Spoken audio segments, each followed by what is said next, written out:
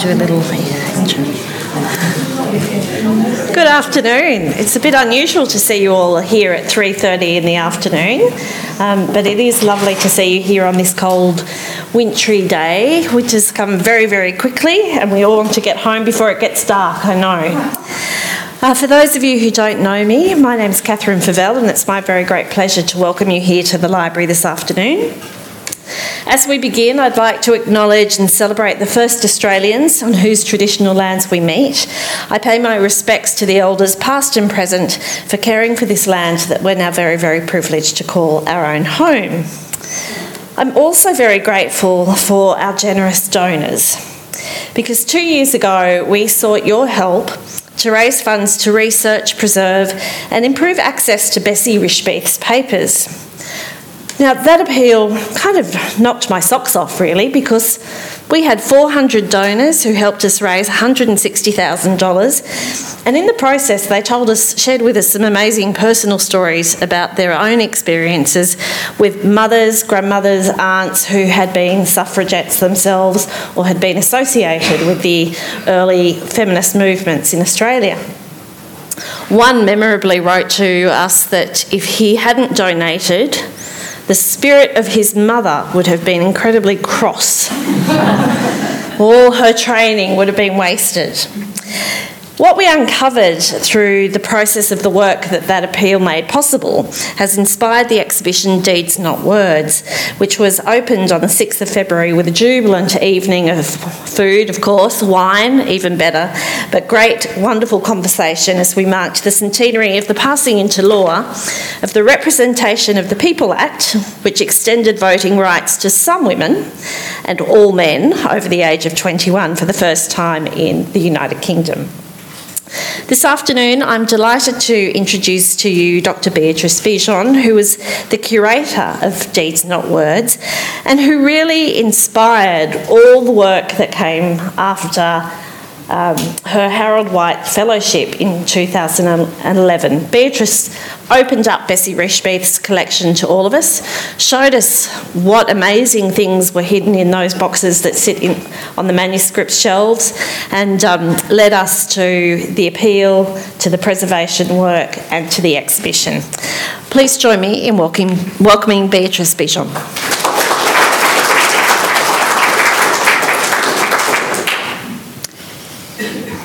Good afternoon. It's good to see so many faces. Great.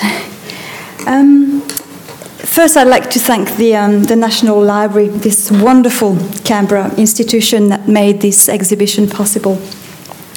I especially want to thank women and men within the library for whom women's rights matter. Staff in preservation have done amazing work, and they've got wonderful work with the fragile material from the manuscripts collection. And the designs, for those of you who've already seen the exhibition, the design shows the objects at their best. It's been very rewarding to work with staff, I would say with women especially, most of them were women, and women who understand the significance of making these things visible and who are aware of the politics involved. Right, I'm going to start with a quotation by British suffragette Teresa Billington-Greig. This is a work that is waiting for us, by voice and pen, to produce the change of spirit in men and women, which will register itself in legislation and which will make for better condition in areas that legislation cannot reach. So this was published in 1911, and Teresa Billington-Greig's vision encapsulates Bessie Rishbeath, in fact. While Bessie Rishbeath was convinced that, and I quote her, womanhood suffrage had proved the greatest force for women's progress, at the same time, she asserted that political citizenship could not be achieved by the vote only. For her, as well as for many suffrage campaigners like Billington-Greig, the vote was a necessary stepping stone, but long-term advocacy was required to bring about and actualize deeper and broader changes. So this is what Rishbeth did her whole life, in fact. She was one of the founders of the Australian Federation of Women Voters and its long-time president, and she was all her life an advocate for an equality of rights between men and women. The exhibition downstairs in the Treasures Gallery celebrates Bessie Rishbeth. It also celebrates, as Catherine was saying, the campaign for women's suffrage. In fact, the centenary of women's suffrage in Britain, which gave the right to vote to a bit more than 8 million women, was about 40% of the female population at the time. We have this exhibition here thanks to Bessie Rishbeth, and thanks to the time she spent in Britain, especially in London in 1913, when she was travelling with her husband. At the time, 1913, Britain and London was abuzz with the campaign for women's suffrage. The hardship of the campaign, the charisma, the energy of the campaigners clearly marked her. In her notes and correspondence, she constantly refers to this founding moment of women's history and its trailblazers. The campaign for women's suffrage in Britain being for her the centerpiece of the struggle for women's rights more globally. So from 1913 until she died in 1967, she collected material on the suffrage movement. And she formed what she called her exhibit. And for her, it was a way, and I'm quoting her, it was a way of paying a tribute to this important milestone in human history. In fact, she had prepared this exhibit, and she had created curatorial labels. And for those of you who have seen the exhibition already, have used 3 of them. I have done downstairs what she wanted to do all her life. That is, exhibit these shards of memory that would bear witness to the scale and the intensity of the movement, and to show, in fact, what it took to turn the battleship, to acknowledge the citizenship of women after decades of campaigning. The exhibition downstairs is only a portion of Rishbeth's archive. Like all archives, there are gaps and mistakes and also surprises. One of the pitfalls of research is that archives do not always tell the truth, and Rishbeth's is no exception. As she described it, it is indeed a mixed pie when you open all the boxes. Memorabilia, objects, photographs, postcards, pamphlets, plays, music scores, collages, press cuttings, etc. She remained a witness of the campaign when she was in London. She never got involved in the fight, unlike other Australian women who were there. And this probably accounts for her errors in dating and naming. Her archives is like a mosaic, and the history of the movement needs constructing when you open the boxes. Some objects exhibited in the Treasures Gallery downstairs are extremely moving when you unpack the stories behind them. Some objects exhibited in the Treasures Gallery, here are a few of them. So a prison brooch awarded to a suffragette when she came out of jail in 1908. And this brooch was given to her as a recognition of her sacrifice for the cause. A badge worn by a suffragette speaker. A purple, white and green sash worn a long white dress during a march. These 3 items belonged to Louis Cullen, a suffragette who migrated to Australia. And this photograph is downstairs in the exhibition, and she's here as an old woman in Australia wearing her speaker's badge and her sash. There's also a hunger strike medal who belonged to a famous working class woman, Letitia Whittle. She was force-fed in prison. Next to it, you'll see a letter that she wrote to Rishbeth in 1960, I think, to explain how she should read the medal. She also signed with her alias, Leslie Hall. A lot of suffragettes had aliases. It was a way of not being recognized by the police. Also, sometimes they didn't want to shame their husbands or their families, so they used their aliases. And I tell you another story of an alias after the talk when we go downstairs. So through this object, you see that Rishbeth entered history through individual stories, in fact. But she also stressed the significance of and the strength of collective action. And I have wanted to frame this exhibition like this, to give a sense of the individual and of the collective. When I first started researching this archive as a Harold White Fellow here in 2011, and I was trying to piece things together, there were interesting moments when I could make connections that I think Rishbeth was not aware of. Just one example.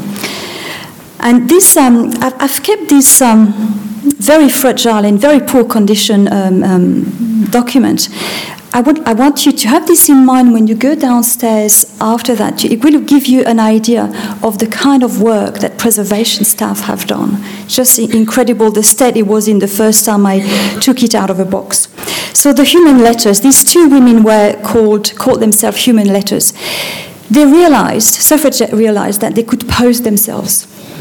So they decided to bring a message to Prime Minister Asquith to Downing Street, and they delivered these letters. And of course, the Prime Minister refused the letter, told them, "You're dead letters, you can't be delivered, return to sender." And I realized that these two women, one of them was actually the person who owned the saucer and the plate that you'll see in the exhibition downstairs. But it was not very obvious because, in fact, this plate and the saucer were given by a woman who was later in touch with Rishbeth. So, and her name was really very tiny, very poorly handwritten. So it was a sort of, this moment when you make connections in archive, it just makes your day sometimes.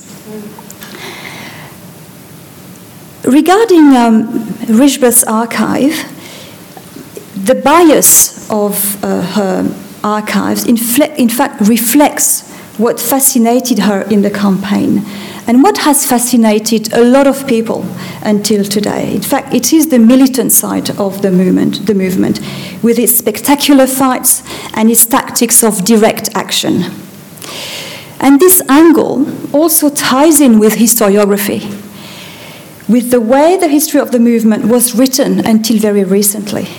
In fact, until the 1980s, so it's very recent, the movement's history had mostly been written from the perspective of the most radical campaigners, from the perspective of the most militant.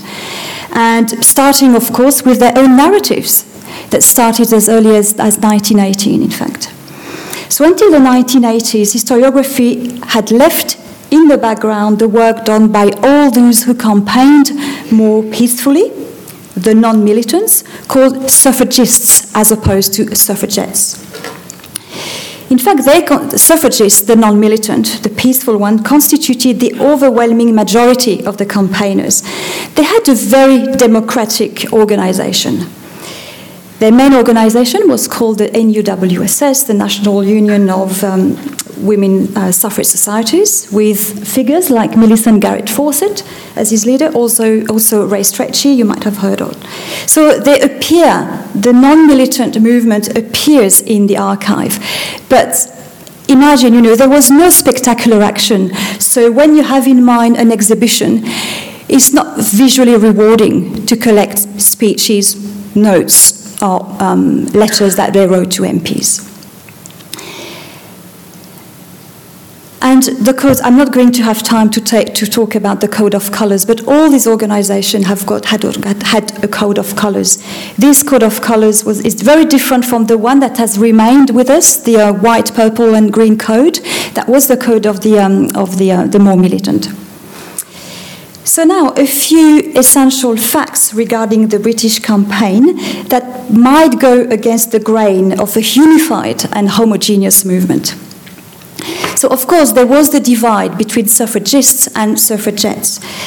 But among suffragettes, some refused direct action and refused violence, and they questioned the military organization of the Pankhurst-led movement, the WSPU. So in this picture, the main leader, the mother, Emmeline Pankhurst, is not actually there. But on the right, you have her two daughters, Sylvia first and Christabel. The woman in the middle was the treasurer of the movement with a husband, and next to her is Annie Keeney, very famous, one of the few working class women who became a leader, and on the left, Lady Constance Linton, and one of the few ladies who were imprisoned and force-fed. And you've got her prison notice downstairs in the exhibition. So WSPU, Women's Social and Political Union, the main radical militant movement. So unlike them, suffragists campaigned peacefully. They lobbied MPs and politicians, wrote articles, and along the years, they gradually marched in the streets. Suffragists never stopped believing in the power of rational arguments and explanation. They condemned all forms of violence. Over the years, some women moved change camps. Some suffragists became suffragette. Some suffragettes from 1912 and 13, were fed up with the violence, so became suffragists. Also, men and women very often belonged to different organizations at the same time, and they navigated between the sometimes very different agendas of the organization. Just an example, downstairs, you must have seen already, there's a press cutting, and there are women with umbrellas, with no vote, no tax on them. And in fact, these women were members of the Tax Resistant League, founded by an Australian, in fact, Dora Montefiore. And these women didn't see why they should pay taxes to a government for which they had no rights as citizens. Along the years, some anti-suffragists converted and became suffragists. But something that sometimes we forget is that suffragists and anti-suffragists crossed paths when they worked in charities and in philanthropic organizations. There were many, many different organizations, societies of actresses, writers, academics, teachers, men, some with religious affiliation. There were many interactions, in fact, between some of these groups. There were a lot of crisscrossing. I guess also, like any militant organization and large-scale political campaign, disagreements and rifts were frequent. Power struggles and tyrannical leadership were not uncommon in the movement, often undermining the image of sisterhood people would like to imagine. So to go back to my original quotation, the pen and the voice were indeed instruments of the fight for suffrage. The pen, pretty easy, writing petition. First petition for women's suffrage was written in 1866, presented to Parliament. Pamphlets were written, theoretical text, newspapers, letters, plays, novels, poems, songs, speeches. Now the voice, so that's where things get a bit tricky. There was a kind of ventriloquism, in fact, regarding female voices at the time. If you think about it, in the early years of the 20th century, women were either talked about by men, or their voices could be apprehended only in the text they wrote. Wollstonecraft, Sarah Grimke in the States. So, with a few notable exceptions, the public voices of women were largely silent. It's important to remember again that at the beginning of the 20th century, speaking in public was a male domain. The male voice was rational, powerful, respectable, respected, the voice of authority. The female voice was deemed frivolous babble even, trivial chatter, and dignified drivel. So the first women who spoke publicly, I think it was in the States, in fact, in the 1830s, they were thrown rotten eggs, herrings, stones, shoes, all you can imagine. So from that perspective, the fight for women's suffrage marked a dramatic change in the way women occupied open spaces, where hitherto they had been so often invisible. Suffragists and suffragettes started using their voices in all sorts of ways. Imagine them given speeches outside factories, getting up on a soapbox at street corners and ringing a bell to draw a crowd, or delivering speeches in strategic places in London. And don't underestimate the boldness and the courage of these women. Many suffragists refused to do that. Some were unprepared to exhibit their bodies as they saw it. And after all, Victorian propriety was still very much the rule. Just going to quote what a writer, Margaret Nevison, says about the first time she had courage enough to give a speech in public. At first, I refused to speak outside at street corners. I could not overcome my Victorian prejudices. This seemed so vulgar. And I would wince in front of the rudeness and the violence, the rotten eggs and the rubbish. I started in 1906 outside a gas factory in the south of London, and I still remember how terrorized I suddenly felt dizzy as I stood up on the cart, and I heard the shouts and the mockery as men outside the factory gathered around us by hundreds. The suffragettes' more obstructive way to use their voices was to sneak into political meetings and shout and interrupt the speakers. Heckling politicians became a systematic tactic for suffragettes over the years. There is the famous example of the two suffragettes, Helen Fox and the Australian Muriel Matters. They are remembered and they liked to be remembered as the first two women to have spoken in Parliament in October 1908. In fact, at the time, women could go into the House of Commons, but they could follow the debates only if they were behind a grille. So they could hear, but nobody could see them. And of course, they didn't like that. So to protest against that, the two women padlocked themselves to the grille and shouted votes for women. So it didn't take much time for the policeman to turn up. And the policeman had to remove the whole grille to get them away. This was the only way. Yeah, the way I've seen what they used, it was not a tiny padlock, it was actually a huge leather belt, very thick, with a huge chain. So there's no way they could, unchain them. So they had to take the whole grill away. So with this example, we see that making themselves heard went hand in hand with making themselves seen, moving from silent to being noisy, from being invisible to being visually present. Going out of the parlours into the street was part of their strategy to become as visible as possible, to perform in the public space what they were fighting for politically. So suffragette, in fact, turned the feminine body into a civic body. Women's suffrage, which was politically challenging for most people in the Edwardian period, also became visually challenging through the marches, the parades, processions in the streets of London. In fact, suffragettes created a spectacle that was carefully arranged, constructed, choreographed even. So you all have in mind these long processions in the streets of London.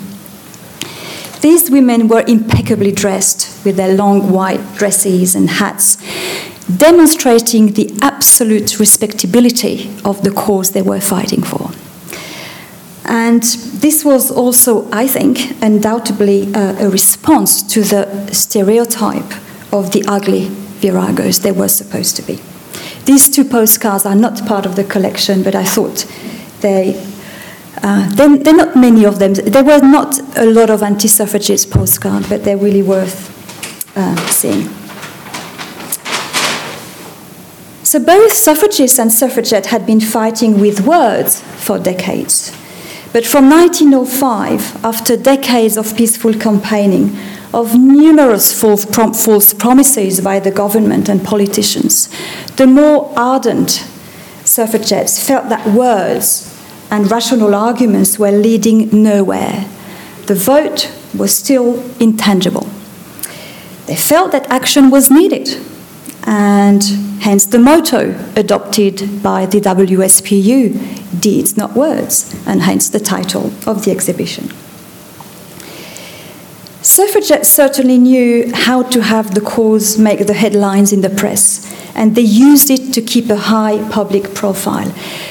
Also have in mind that it was the time that press photography was really developing. So they understood perfectly that any kind of publicity was good publicity. So the Human Letters, imagine, this happened, the following day was on the headlines in the Daily Mirror. And so did a suffragette's attempt at defending herself with a whip.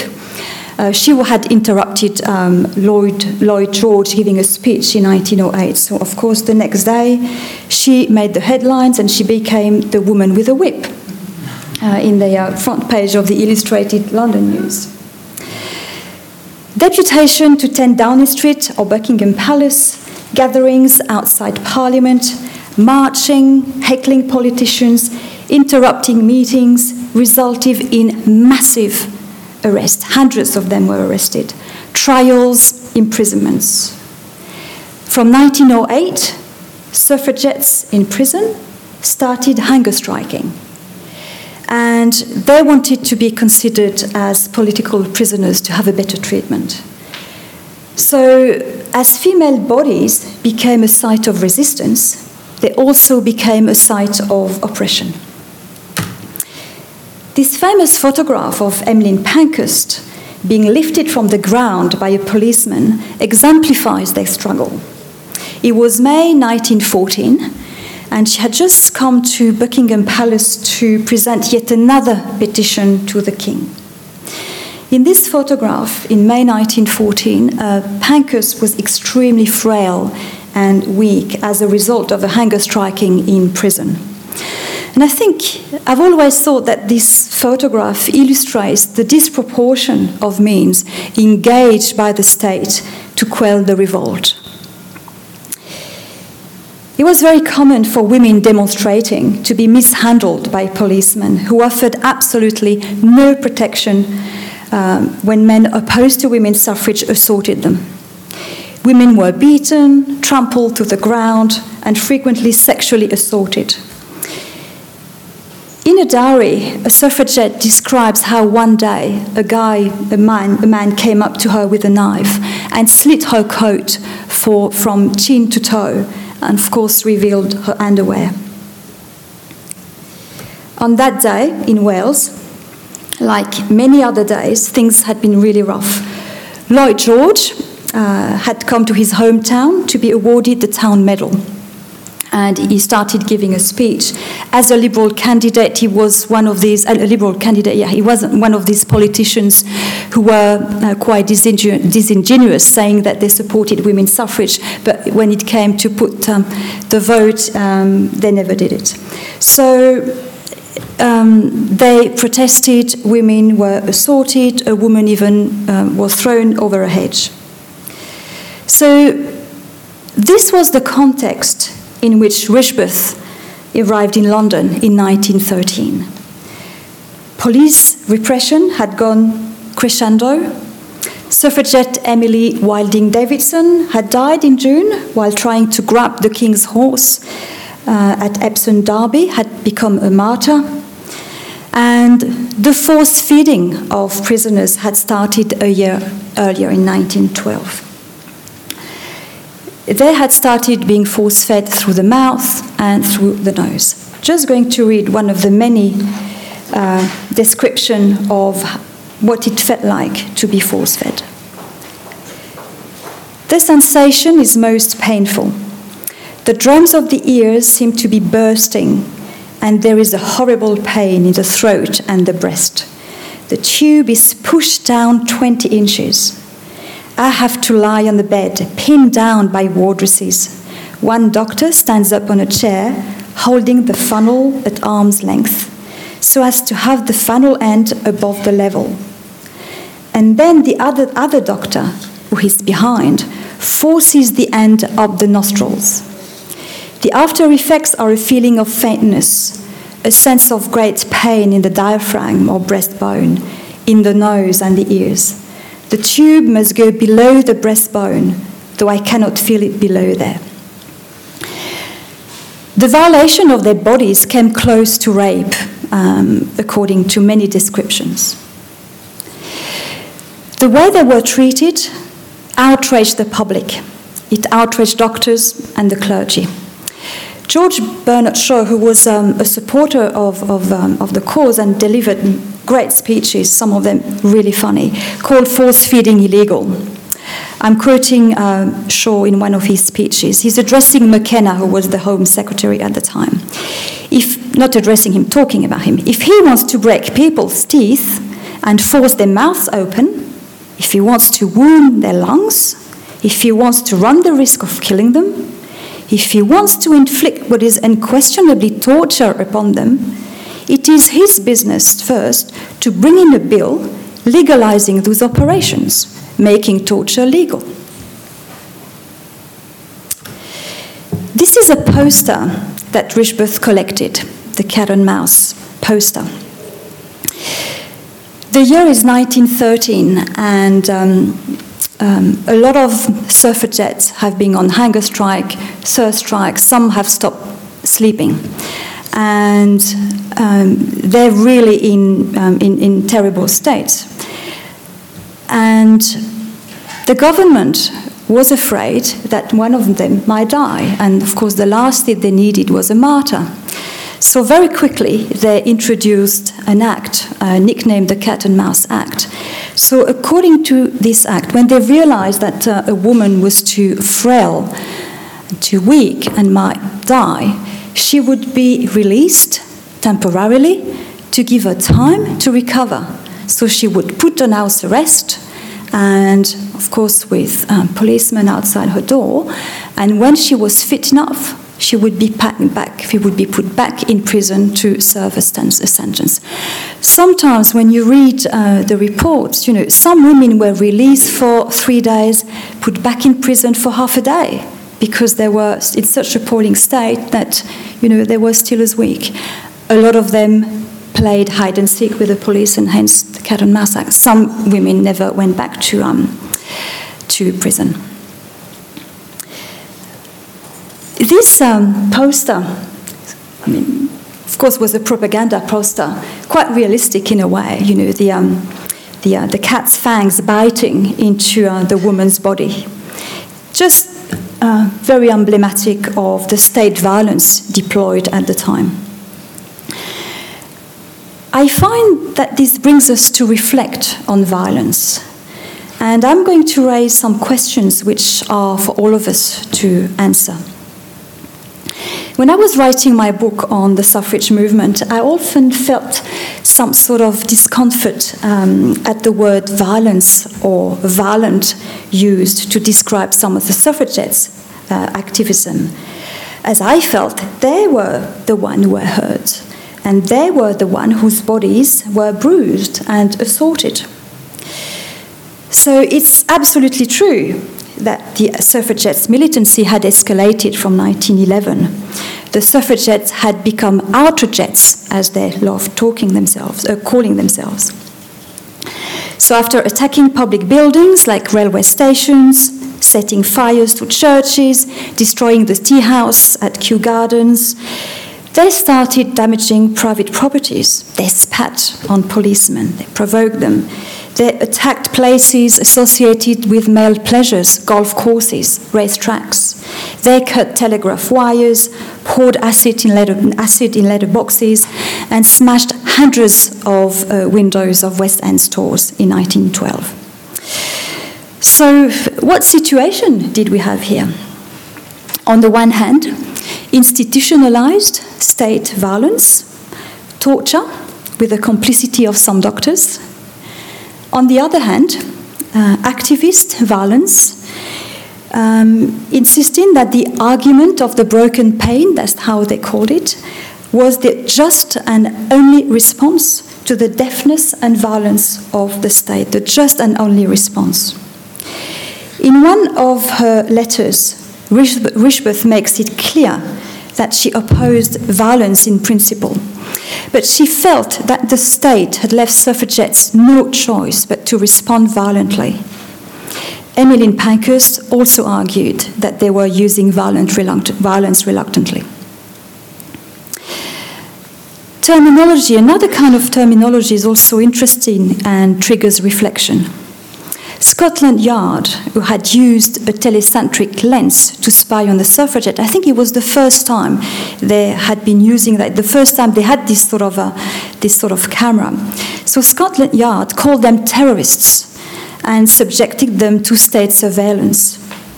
Similarly, more recently, suffragettes have also been regarded as terrorists or reformist terrorists by some historians. But of course today the word terrorists or radicalized have become very loaded. I would like to finish with a very famous speech given by Emmeline Pankhurst in Hartford, Connecticut in November 1913. She had come to the States to raise funds for the cause. I mean, I won't have time to go into any personality, but there are certainly very interesting personalities. And Pankhurst was a cunning orator. She was ruthless, authoritarian, and she used seduction. Sometimes when you figure out all this, you feel it really fits the description of some of our politicians today. She was autocratic. She was fighting for democracy. There was no democracy in the movement she was leading. But in this very long speech, 30 pages, she presents herself as a soldier and explains that the British fight is a civil war and needs supporting. Now that is the outcome of our civil war. You won your freedom in America when you had the revolution, by bloodshed, by sacrificing human life. You won the civil war by the sacrifice of human life when you decided to emancipate the Negro.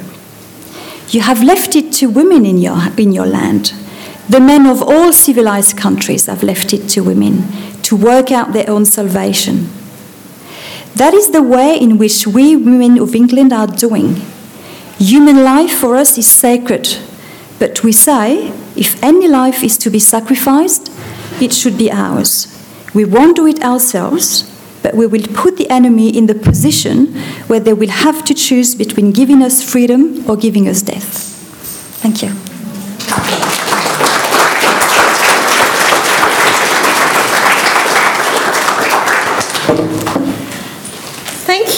Thank you. I've been listening, had the opportunity to listen to Beatrice a few times over the last few months, and I'm always surprised and dazzled and intrigued by the way she manages to bring the archive to life. And I think we heard a little bit of that researcher's journey at the beginning of Beatrice's presentation today before we got into the quite gory and terrifying Cat and Mouse Act, which is an image that I could quite happily never look at again. I'd love you all to have time to go down and look at the exhibition again, but before we do, if you have some questions, we've got Aaron and Claire with microphones, so pop up your hand and we'll get a microphone to you and we'll have a bit of a chat.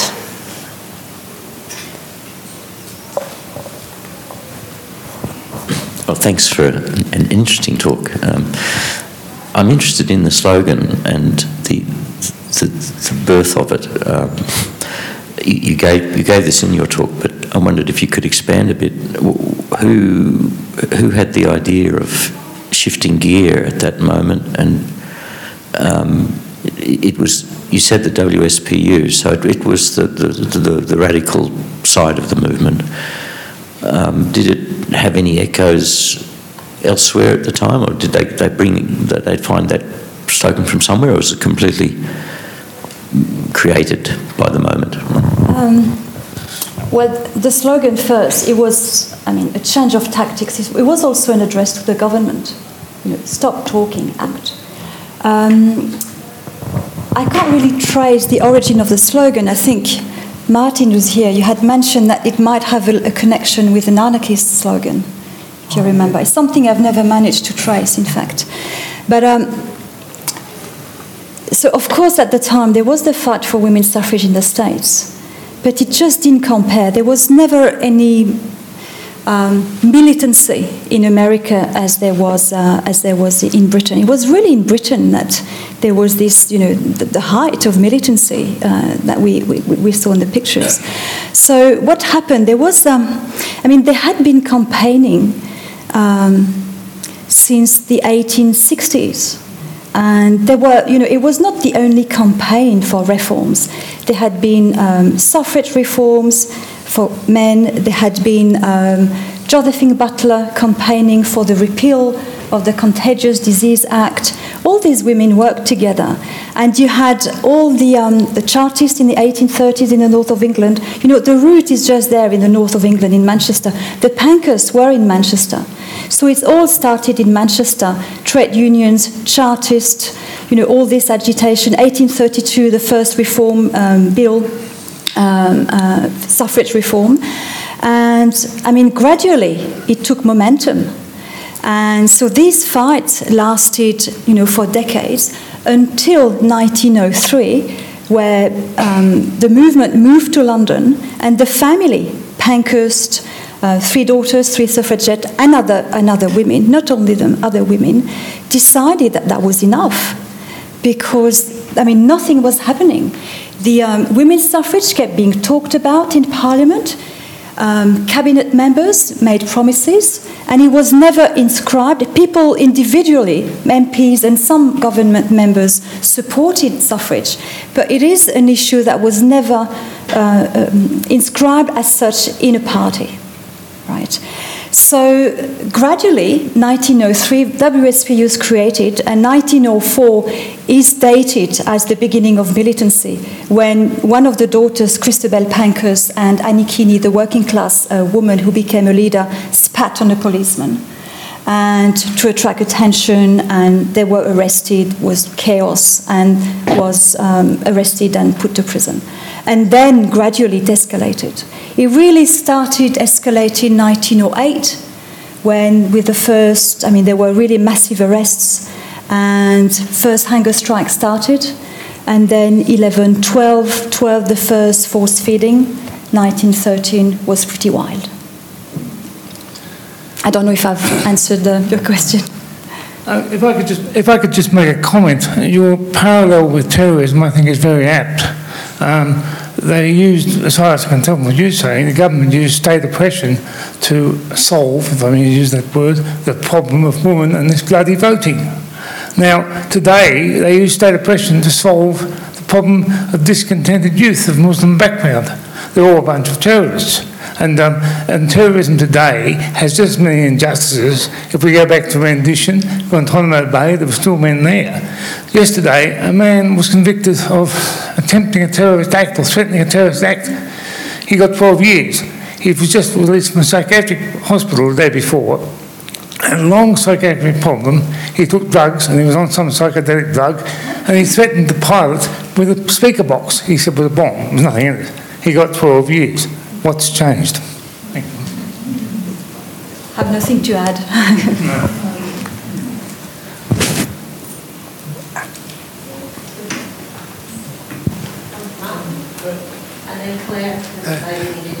It's just when Richbeth was making the archive, how did she envisage it being housed? Was like a purpose-built museum that she had in mind, or the labels? How is this going to be presented? In fact, there are two things. The collection in the 1920s, 20s in Britain, former suffragettes decided to create what was called the Suffragette Fellowship, still called the Suffragette Fellowship. And to be a member of the Suffragette Fellowship, you had to have been a prisoner. And it became a huge archive. It's still in the Museum of London. And I think Richbeth had that in mind when she started collecting her material, doing something similar in Australia, in fact. And so she started collecting that, as soon as, when she was in London, as soon as she came back to Australia until she died. So there was a lot of correspondence between former suffragettes who were here and women in the suffragette collection in London. And she wanted to... So she created what she called her exhibit, and she wanted to have this material first exhibited in Perth. It's very difficult to find. I mean, I've really looked into it. Very difficult to find any traces of anything. But more significantly, she decided that the collection could be housed in a building in Canberra. And just a couple of weeks ago, I've just found that I knew that 2 blocks of land had been awarded to them, and the block of land were at Melbourne Avenue. So I've still got to do a bit more research. But her idea was to have some kind of women's museum, in fact, where all this would be exhibited and made accessible to students. It was very close to her heart to have this used as history. For her, she calls it an epic struggle. She was so marked by what she saw in England and the sort of energy it created. So the museum never happened, obviously. In Canberra it was, yeah. There was, in her letters, I mean, it's very sparse. There are a lot of holes in the correspondence, but it was really 51 for the Jubilee. There was a women's convention here in Canberra for the Jubilee of the town, and I'm exploring that at the moment. So there was, at the time, talk about that women's museum with senators. There were 4 women senators at the time, and they were the one charge of lobbying to get it. No? No? Anyone? Oh, yeah.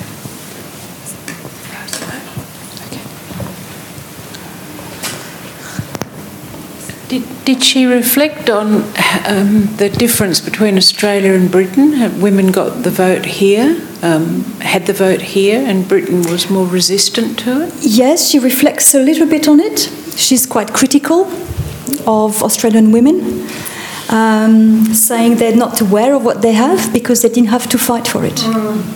That was what keeps cropping up in little footnotes, and she doesn't talk much about it. She's more focused on what happened in Britain. It was clearly very inspirational in terms of the energy. She was already a feminist. She was already a member of the Women's Service Guild at the time, so she was already a feminist. It's more the terms in terms of the energy and the strength and the charisma and what it took, in fact, for these women to get the vote. This is such an interesting topic, really. It's so great. I was wondering if you could share your thoughts about the effectiveness of these 2 approaches. I mean, it seems like this is a dynamic in so many other contexts, the civil rights movement or the AIDS crisis, where you have kind of people going a more peaceful route and then people saying that's not enough. Do you have any feelings about how this played out in England? Well, I think there's a lot of debates about, what if they hadn't become militant? What if there had been no violence? What would have happened? I'm a strong believer in the strength of collective action, and I think it was not homogeneous at all as a movement. There was so many perspectives, and I think my view is that it is the sort of convergence of and the accumulation of action, in fact, that finally got them to get the vote. But what is really interesting is that usually people remember these suffragettes. They were really a minority. The militant in 1913, there were a few hundreds, and they were despised and condemned by their all-time supporters. Keir Hardie, the Labour Party leader, had finally given up on them, calling them, I don't know, crazy or whatever. But I think it's difficult to know. My view is that it is just the variety of the fight that finally get them to win the vote. But also, it's interesting how very often, 1914, when the war broke out, the WSPU stopped all action overnight, decided to contribute to the war effort. Within the suffragists, there was a sort of split. Women like Millicent Fawcett, that you saw on the slide, wanted to contribute to the war effort, and she was appalled that in her movement they could have been pacifists. Right? So a new movement was created called the United Suffragists, who campaigned during the whole war, still marching in Hyde Park and lobbying and campaigning. So I don't know there's no real answer, I think. And in the States, there was it was very different in the States. And in the States, when Pankhurst and others went to the States, American women, the most peaceful ones, were very afraid that it might be contagious, that they would bring wrong models in the fight. We might just take a last question for the Ingrid, and then you can all go down and explore the exhibition again for some of you, I suspect. Thank you very much. Now, I know that this is about the suffragettes, but I'm still wondering whether there is any connection at all with the Jessie Street archives and papers. There is some kind of connection, yeah. Richbeth and Jessie Street knew each other, and they were both feminists, but they fell out. Richbeth stopped wanting to talk to her because she found her too communist. So there's the obvious communist. The obvious connection is that they were, working, fighting for women's rights. And as I was saying, I think every bit helps when it comes to women's rights and any sort of rights. And on that note, I'll send you all downstairs. If you're free next Tuesday afternoon at 4 o'clock and you want to hear another story about the work of an amazing woman, we are launching the Daisy Bates Digital Archive. So we'd love you all to join us here for that event. But could you join me in thanking Beatrice Bijon for a fascinating afternoon and a great exhibition.